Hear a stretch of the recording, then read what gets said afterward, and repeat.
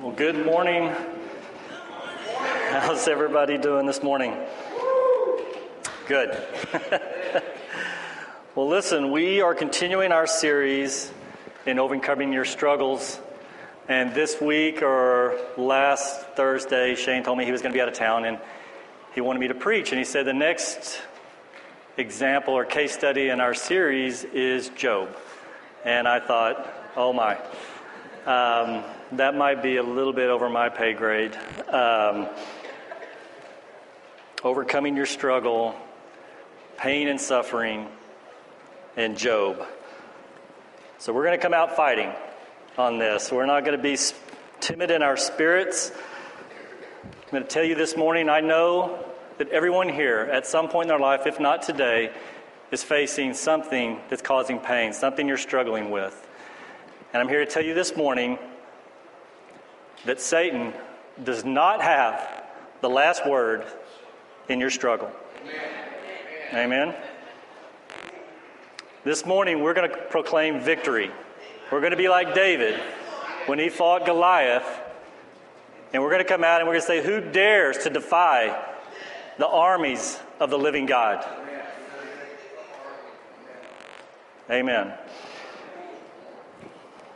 Well, Paul said that this conflict that we have, these struggles that we have, this pain that we're suffering in this physical realm does not originate in this realm. It originates in a world that we can't see, the unseen, calls those heavenly places.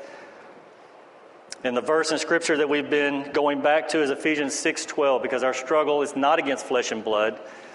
It's against rulers and authorities and powers in this dark world, and against spiritual forces of evil in the heavenly realm, spiritual places. So even though what you see, what you feel, what you hear, what you taste, what you navigate in this world with your senses is not your problem. It feels like your problem because that's what you see, but it's not your problem. You know, I know this is real, and I will tell you why. Because as I said, Thursday, Shane asked me to preach. Well, the Tuesday before that, my wife and I got into a huge argument.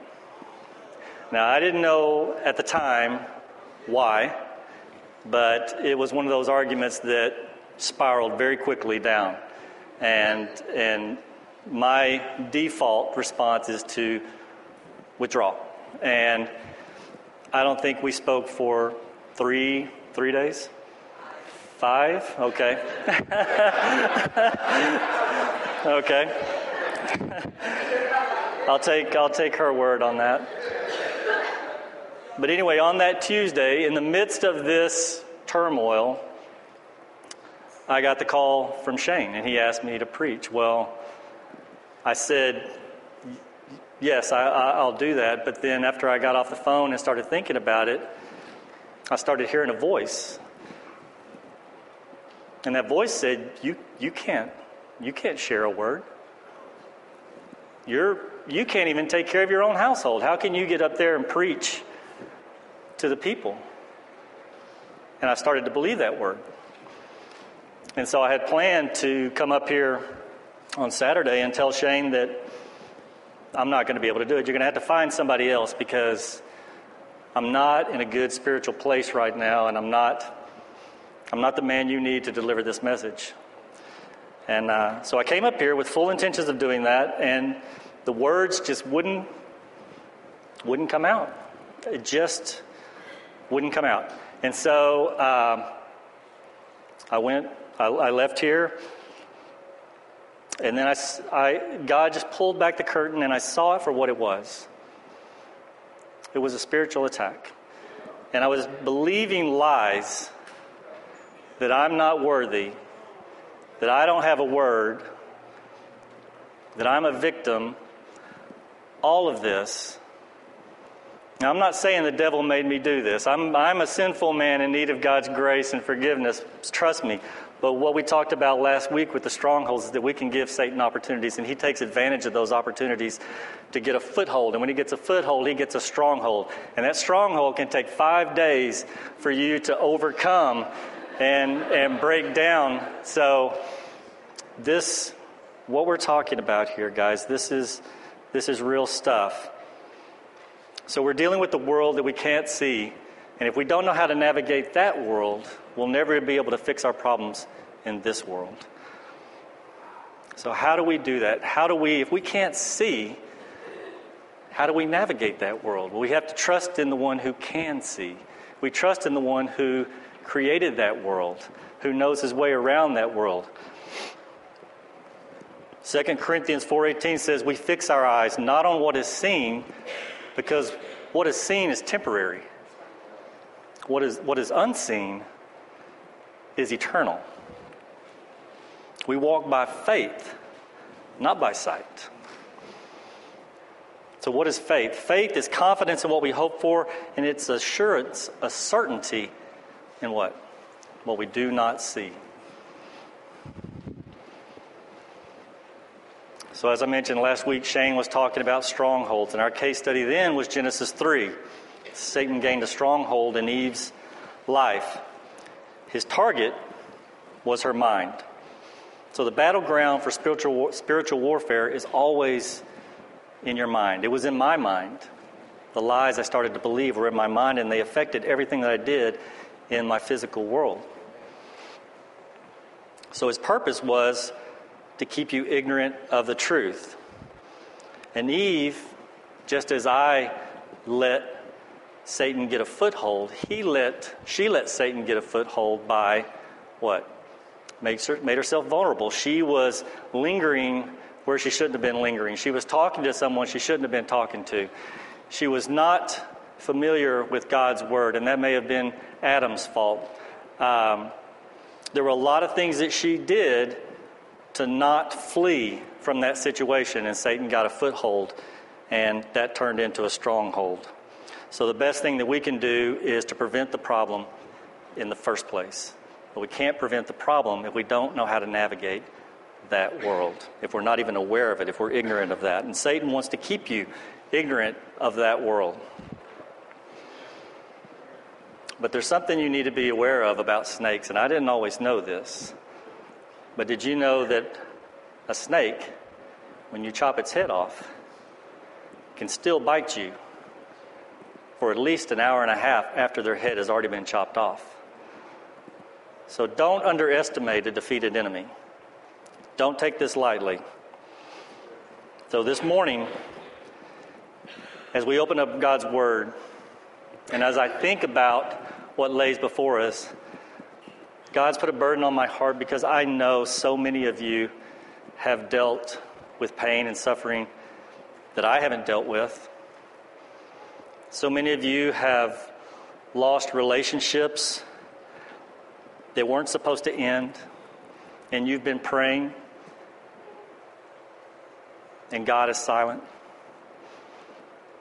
Or in the very least, He hasn't answered that prayer in the way that you wanted it answered. Some of you have lost children. I can't begin to say that I understand that kind of pain and that kind of suffering. So as we go into this, we need to rely heavily on the counsel of God's Word. We need to rely heavily on the Holy Spirit because we don't have the capacity to grasp God. We can only take what the Holy Spirit gives us through the Word and have it speak to our hearts. And that's what I'm going to pray for this morning. Let's pray. Father, I feel this morning inadequate to share this message. I pray that as we go through this, Lord, that you speak, Holy Spirit, that you speak through your word, that truth be proclaimed this morning, that victory be proclaimed this morning, Lord, not by our strength or our might, but by your Spirit, Lord. This is my prayer. Change hearts, starting with mine, Lord. In Jesus' name, amen. All right, so as I mentioned, our case study this week is Job. And God pulls back the curtain this week, and it kind of gives us a preview or a view of what's going on in heaven. And something that that I found very hard and I knew this about Job, and I kind of knew that this was going to be my struggle as I went through this, was that when Eve got into trouble, she did some things wrong. She did what God told her not to do. She was talking to someone, like I said, that she shouldn't have been talking to. She put herself in a position that made herself vulnerable. When we open up Job, we don't see that. God says that Job was blameless and upright. He was a man of God. He worshiped God. And yet, as we're going to see, all hell broke loose in his life. And it was God that removed his hand of protection. So you see what we're working with here. So in light of that, in light of the heaviness of that, I put down some promises from God that I want you to hold on to as we go through this. These are going to be anchors for you, because this is truth. And when you hear the enemy speaking lies, hold on to these anchors. Jeremiah 29:11, and you know some of these. For I know the plans that I have for you, declares the Lord. Plans to prosper you, not to harm you. Plans to give you a hope and a future. In Romans, and we know that in all things God works for the good of those who love him and who have been called according to his purpose. 1 Peter 5:10. And the God of all grace, who called you to his eternal glory in Christ, after you have suffered a little while, will himself restore you and make you strong, firm, and steadfast. In Job himself said, but he knows the way that I take. When he has tested me, I will come forth as gold. And finally, Paul in 2 Corinthians came to understand that God's grace was sufficient. He said, my grace is sufficient for you. My power is made perfect in weakness. These are our anchors, guys. These are our anchors. And so we're going to hold on to those, and they're going to keep us from drifting away as we go through this. So as I mentioned, Job was a godly man. God himself said Job was blameless and upright, a man who feared God and shunned evil. He was blessed with 7 sons and 3 daughters and 7,000 sheep and 3,000 camels, 500 oxen, 500 donkeys. Everything that he put his hands to, God blessed. So as far as Job was concerned, he was on the right side of God. And if you're on the right side of God, everything ought to go right with you in this world, right? Isn't that how it works? Isn't that the gospel that's preached? Well, if you have your Bibles, go ahead and open them up to Job. And we're just going to read from God's Word.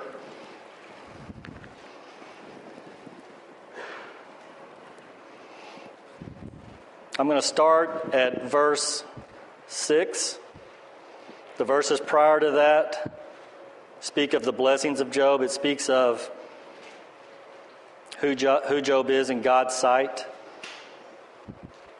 That even when his sons would have feasts, that afterwards he would give sacrifices for them just in case they may have sinned against God. This was the kind of man that Job was. Starting at verse 6, one day the angels came to present themselves before the Lord, and Satan also came with them. And the Lord said to Satan, where have you come from? Satan answered the Lord, from roaming throughout the earth, going back and forth on it. Then the Lord said to Satan, have you considered my servant Job? There is no one on earth like him. He is blameless and upright, a man who fears God and shuns evil. So Satan asked, does Job fear God for nothing? Have you not put a hedge of protection around him and his household and everything he has? You've blessed the work of his hands so that his flocks and his herds spread throughout the land. But now stretch out your hand and strike everything that he has, and he will surely curse you to your face." Then the Lord said to Satan, "Very well then, everything he has is in your power, but on the man himself do not lay a finger." So Satan went out from his presence. And one day, when Job's sons and daughters were feasting and drinking wine in the oldest brother's house, a messenger came to Job and said, "The oxen were plowing and the donkeys were grazing nearby, and the Sabeans attacked and made off with them. They put the servants to the sword, and I am the only one who escaped to tell you." While he was still speaking, another messenger came and said, "The fire of God fell from heavens and burned up the sheep, all 7,000 sheep and the servants. And I am the only one who has escaped to tell you." And while he was still speaking, another messenger came and said, "The Chaldeans formed 3 raiding parties and swept down on your camels and made off with them. They put the servants to the sword, and I am the only one who escaped to tell you." And while he was still speaking, yet another messenger came and said, "Your sons and daughters were feasting and drinking wine when a mighty wind swept in from the desert and struck the 4 corners of the house. It collapsed on them, and they are dead. And I am the only one who escaped to tell you." And at this, Job got up, tore his robe, shaved his head, then fell to the ground in worship and said, "Naked I came from my mother's womb, and naked I will depart. The Lord gave, and the Lord has taken away. May the name of the Lord be praised." In all of this, Job did not sin in charging God with wrongdoing. So Satan was wrong. Now on another day, the angels came and present themselves before the Lord, and Satan also came with them to present himself. And the Lord said to Satan, "Where have you come from?" And Satan answered, "From roaming throughout the earth, going back and forth on it." Then the Lord said to Satan, "Have you considered my servant Job? There is no one on earth like him. He is blameless and upright, a man who fears God and shuns evil. And he still maintains his integrity, though you incited me against him to ruin him without reason." "Skin for skin," Satan replied. "A man will give all he has for his own life. But now stretch out your hand and strike his flesh and bones, and he will surely curse you to your face." The Lord said, "Very well then, he is in your hands, but you must spare his life." So Satan went out from the presence of the Lord and afflicted Job with painful sores from his feet to the crown of his head. Then Job took a piece of broken pottery and scraped himself with it as he sat among the ashes. If that weren't enough, his wife said to him, "Are you still maintaining your integrity? Curse God and die." He replied, "You are talking like a fool, woman. Shall we accept good from God and not trouble?" In all this, Job did not sin in what he said. So Satan's argument is of course Job honors you. Of course he worships you. You give everything to him. But take that all away. Take everything that he treasures away, and he'll curse you to your face.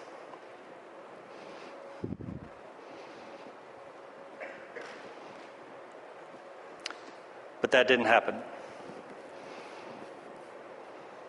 So Satan's target is treasure. It's your treasure. Because he knows, as Matthew 6:21 points out, "For where your treasure is, there will your heart also be." And Satan and God both knew that there's more truth revealed when treasure is taken away than when treasure is given. And Satan was confident that Job would curse God if everything that he treasured was taken away from him. Why was he so confident? Now, this is speculation, but I think Satan was so confident that Job would curse God to his face because that's exactly what he did. Everything was taken away from Job, from Satan. Everything was taken away from him. Everything that he treasured was taken away, and he cursed God to his face. So he was certain that Job would do the same thing. It was as if Satan was saying to God, if you remove your hand of protection and allow these things to happen, He'll see you the way I see you. And he'll become like me. That's what Satan was really saying to God. But this backfired. Because God used the same thing against Satan to shame him. And I can imagine Jesus having that same conversation, saying those same words, but with a different meaning. If Jesus says it in view of the cross, if Jesus were to say, if you remove your hand of protection and you allow these things to happen, they will see you the way I see you. And they will become like me. So Satan and God were both using pain and suffering to two different ends. So what are Satan's weapons in this spiritual battle? We think pain and suffering, but I'm more convinced that it's confusion and deception. You see, because the real battle is fought in our minds. The pain we feel, the suffering that we endure is not where the battle is. You see, we can withstand a great amount of pain. The human spirit can withstand a great amount of suffering if we understand our circumstances, if it makes sense to us, if we know why. But the absence of meaning in suffering can be almost intolerable. And that's where the enemy gets a foothold. You see, Job lost everything, and yet he worshiped God. He clung to his faith. But even in the midst of his pain and suffering, with no encouragement from his wife or his three friends, Job still placed his hope in God. But the days turned into weeks. And the weeks turned into months. And Job reached a breaking point. Now you wonder, or I wonder, when I look at the scripture and I see that the challenge was that Job will turn and curse you to your face. And he didn't. And then the affliction of the sores. And Job didn't turn and curse God. I say he won. I say God won. Done. It's over. Let's make everything right again. That didn't happen. You know, after that second chapter, there's 42 chapters in the book of Job. After that second chapter, you don't hear from Satan anymore. That's done. But God's not done. There was something, I don't think that this was ever about Satan. Satan was just a pawn. There was something in this man of God that needed to be purged, that needed to be refined, as he said, to be made like gold after being tested. That was God's purpose. Satan was just a pawn, no different in your suffering and your pain. Satan's already defeated. You're not fighting for victory. You're fighting from victory, but he doesn't want you to believe that. It wasn't the loss of everything that he held dear that caused him to break. It wasn't the physical pain that caused him to break. It wasn't the persecution that caused him to break. So what caused him to break? We can read about that in chapter 23, verses 2 through 5. I'll read it to you. This is Job after months. Even today my complaint is bitter. His hand is heavy in spite of my groaning. If only I knew where to find him. If only I could go to his dwelling. I would state my case before him, and I'd fill my mouth with arguments. I would find out what he would answer me. If I could go to the west, I go to the west, I don't find him there. I go to the east, he's not there. When he's at work in the north, I do not see him. When he turns to the south, I catch no glimpse of him. What Job has experienced is that he can't find God in his suffering. Why did this happen to me? Where is God?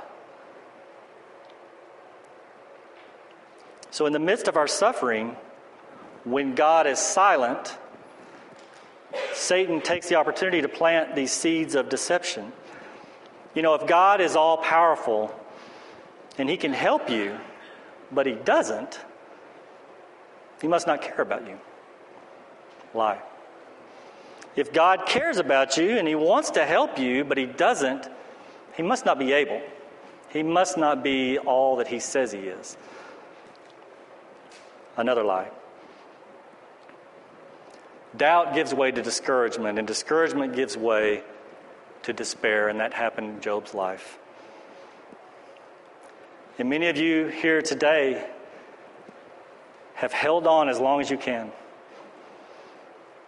But you get tired from the weight of your faith. You're tired. Well, are there any examples in Scripture of tremendous loss and God's apparent silence besides this? And what came to my mind was in John 11, Mary, Martha, and Lazarus. They were very close to Jesus. Jesus loved them very much, and Lazarus became ill. And the sister sent word to Jesus, Lord, the one you love is sick. And the scriptures say that when Jesus heard that Lazarus was sick, he stayed where he was 2 more days.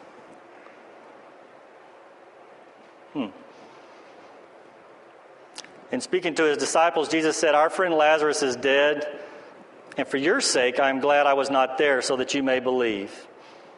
So when Jesus finally did arrive, Lazarus had been in the tomb for 4 days. Martha came to Jesus and said, Lord, if you had been here, our brother would not be dead. She went back and got Mary, and Mary came and fell at Jesus' feet. This is the same Mary that wiped Jesus' feet with perfume.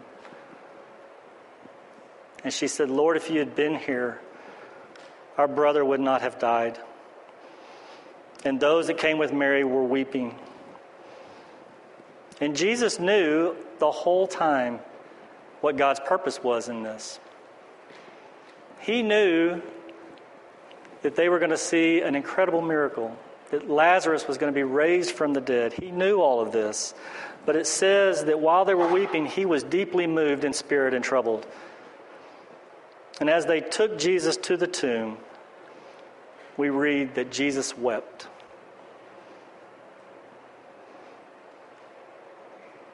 You see, Jesus said his delay would result in the glory of God, but it also resulted in tremendous grief. See, the lie is that God doesn't care about your situation. He's got other things that are more important than what's going on in your life, and sometimes that's going to delay him, and he'll get to you when he can. But the truth is that God cares deeply about everything that you go through. The scriptures say that he records every tear that you cry. God does not separate himself from your pain. He gets down in the dirt with you and weeps with you. He doesn't promise answers to you on this side of heaven. He doesn't even promise healing for you on this side of heaven. But he does promise that he will never leave you. He does promise his presence. He does promise his grace. And that's what Paul found out, that God's grace is sufficient. And that's what Job was learning, is that God's grace is sufficient.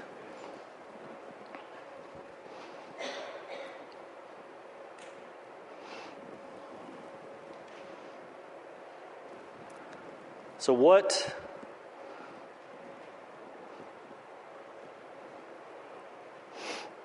is our defense? We know that we have God's grace. We know there's going to be suffering. But the problem is that there's no meaning to this suffering. It doesn't make sense. Well, Satan has a purpose in your suffering. He wants to destroy your faith.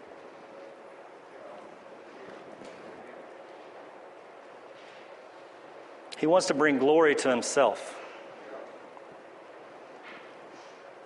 Now, God has a purpose, as we've seen in Job, in that same suffering. But he wants to strengthen your faith. And he wants to bring glory to Jesus through your suffering. 1 Peter 1, 6-7 says, "In all of this you greatly rejoice, for though now for a little while you may have had to suffer grief in all kinds of trials, these have come so that the proven genuineness of your faith, of greater worth than gold, which perishes even though refined by fire, may result in the praise, glory, and honor when Jesus Christ is revealed." So when it comes to God's work in you, faith ranks at the top of the list. We don't put it up there. We've got several other things that are at the top of our list, but we have to understand God's truth that when it comes to us and what he sees in us, our faith ranks at the top. And faith is not based on what we see in our suffering. It's not based on that. It's based on what we don't see. And faith that's never been tested is faith that cannot be trusted. And God knows that. It's a hard lesson for some of us, but God knows that. So Satan wants to separate you from Jesus. He wants to pull you away from God because he knows that apart from Jesus, you can do nothing. Separated from the vine, you are going to wither and die. And that's what Satan wants to do. So what is your defense? What can we do? What can we do? And I think our defense in this is the shield of faith that God gives us. Ephesians 6:16 says, in addition to all this, all this being the three prior, the belt of truth, the shoes of the gospel, and the breastplate of righteousness, those three things we wear all the time. But in addition to all of this, take up the shield of faith, which you can extinguish all flaming arrows from the evil one. So this shield is something that we take up, something we pick up. So how do you take up this shield? I mean, let's get practical here, because we all say these things, right? We talk about these things like, well, you just need to take up the shield of faith and face that struggle. But in reality, what does that mean? Well, how do you do that? You see, because we have God's grace. But we're saved through faith by grace, right? So faith takes hold of God's grace, right? But what takes hold of our faith? What puts our faith into action? Because I believe those are things that we do, okay? And there are some practical things that we can do to put our faith into action. And three that I've just outlined here, I believe that our worship, and I believe that's seen in Job when after he was attacked and everything he treasured taken away, it says that he fell down and worshiped. He praised God. See, when we worship, we proclaim that Jesus is greater than our sins. He's greater than our enemy. He's greater than any problem that we are facing. When we worship, we proclaim that. And when we proclaim that, that activates our faith. And that faith takes hold of God's grace. And we have victory. I believe that something we can do in those times is pray. See, I believe that prayer invites God's presence, invites God into our struggle. Prayer proclaims that we depend upon His power and not our power. And when you pray, that activates your faith, which takes hold of God's grace, and you have victory. That's how it flows. That's how it flows. Because the works will never take hold of God's grace by themselves. It's always through faith. It's always through faith. And that is a shield that we pick up, that we take up when we're being attacked. And we pick that up by worshiping. That's what Job did. He was being attacked, and he picked up that shield and he worshiped. And he prayed. He invited God. He spoke to God. It's okay to argue with God. He's big enough. He's big enough for that. The last thing I think that I've got outlined here is seeking him first. Seek first his kingdom. That's something that we can do. See, because when it says that we take up the shield,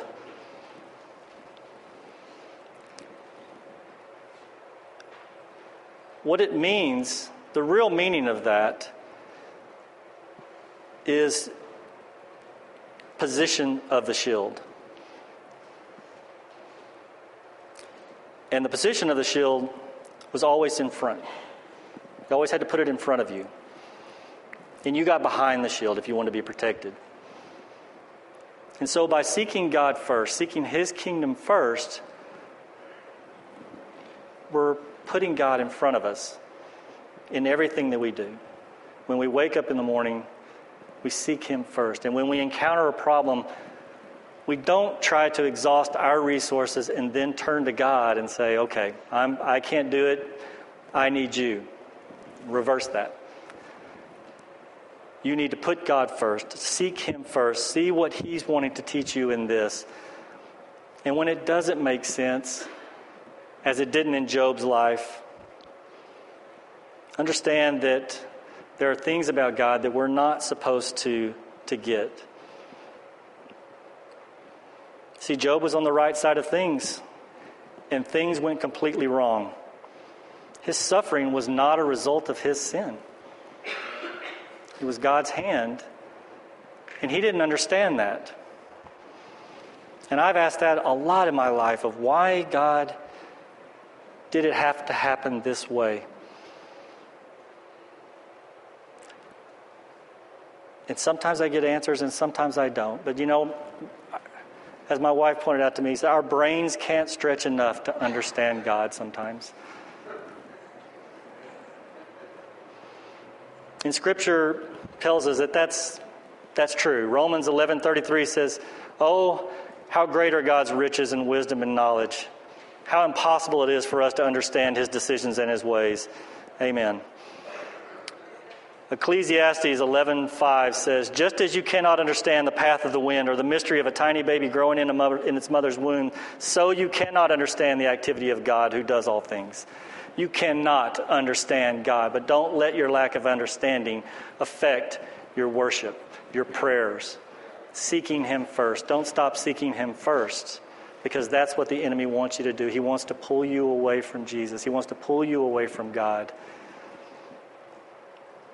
His thoughts are not our thoughts. His ways are not our ways. We spend most of our lives learning to take care of ourselves, don't we? And then all of a sudden, after you give your life to Christ, you have to learn how to let Jesus take care of you. And that's a hard thing to do sometimes, letting go of that. Proverbs 3:5-6 says, "Trust in the Lord with all your heart and lean not on your own understanding. But in all your ways submit to him." Put him first. And he will make your path straight. Paul was obedient to the gospel. And yet he suffered greatly. He was flogged, beaten, shipwrecked, thrown in prison. He knew what it was like to go without food, without clothing, without shelter. On top of all of that, of all that he suffered, he had a thorn in his side. And he prayed 3 times for that to be taken away, and it wasn't taken away. But yet, in his letter to the Romans, he was able to write these words. After all of this affliction, maybe because of all of this affliction, "For I am sure that neither death nor life, nor angels nor rulers, nor things present or things to come, no powers, no height or depth, nor anything else in all creation will be able to separate us from the love of God that is in Christ Jesus our Lord. Nothing can separate us. That's what Satan's trying to do, but he says nothing can separate us from the love of Jesus. But how did he come to be so sure of that? He suffered. I wish it wasn't that way.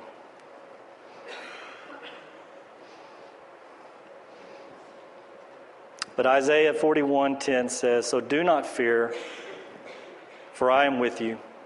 Do not be dismayed, for I am your God. I will strengthen you and help you. I will uphold you with my righteous right hand." So he knows we're going to be afraid. He knows we're going to fear. You know, as Kendall and I talked about this morning, the disciples were in the boat and they were crossing from one side of the Sea of Galilee to the other. And Jesus was in the boat with them. And he was sleeping. And then a storm came. Now, these disciples were in the center of God's will. Jesus was with them in the boat, and a storm came. See, Jesus knew when he was taking them from one side to the other that it was going to involve a storm. The purpose of the storm was a testing of their faith, which is so precious because there's going to come a time in everyone's life when that faith is challenged. When you need to pick up that shield. And you want to pick up a shield that you're confident in, that you're sure of, is going to protect you from those darts. So there is victory. But when I look at this, guys, I was like, okay, this is all true. This is all true. And I look at Job and I see all of this and I say, that's true. That's true. You know, but God, you're up there and I'm down here and I'm having to go through this. And I can't see you sometimes. But I always go back to the cross. Because I can see that. I can see that. I can see God on the cross who prayed for that cup to pass, and it didn't pass.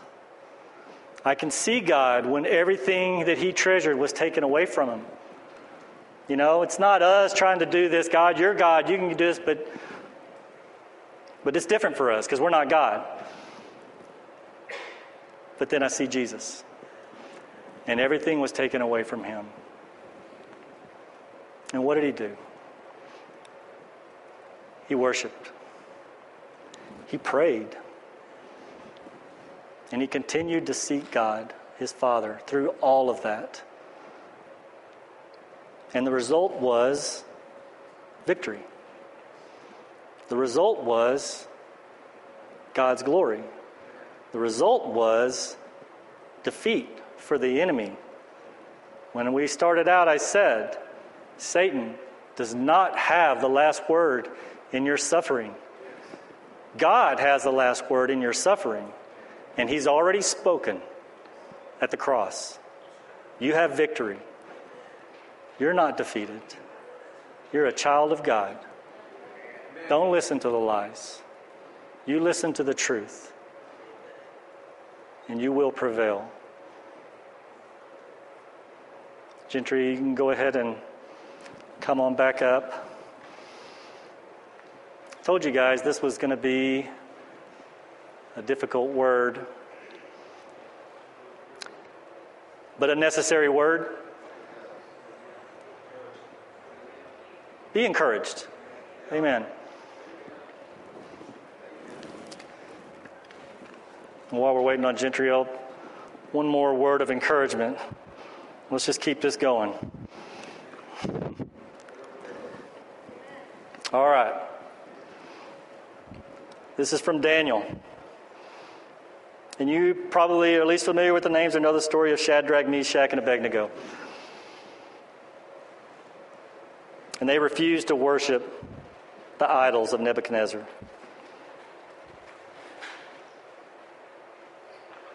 And so Nebuchadnezzar says, "But if you do not worship it, you will be thrown immediately into a blazing furnace. Then what God will be able to rescue you from my hand?" Well, that sounds familiar, doesn't it? Well, Shadrach, Meshach, and Abednego replied to the king. He said, "King Nebuchadnezzar, we do not need to defend ourselves before you in this matter. If we are thrown into the blazing furnace, the God we serve will be able to deliver us from it.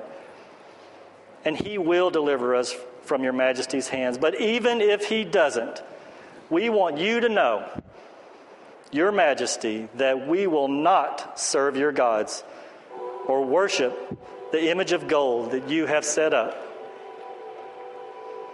So these men, wearing their robes and trousers and turbans, were bound and thrown into the blazing furnace. But Nebuchadnezzar looked in there, and he said, "Look, I see 4 men around and walking around in that fire, unbound, unharmed. And the 4th looks like a son of the gods." Praise Jesus.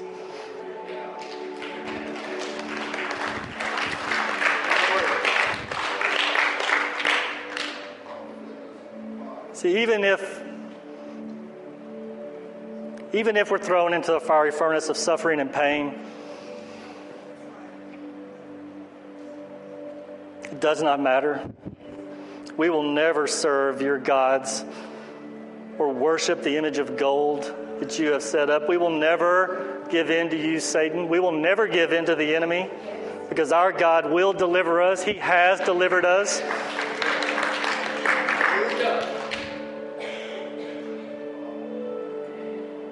And he is that 4th man walking around in the fire.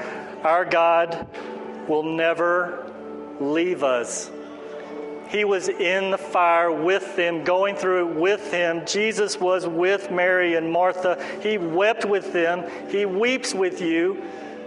He's aware of your pain. He's aware of your suffering. It will all be made right.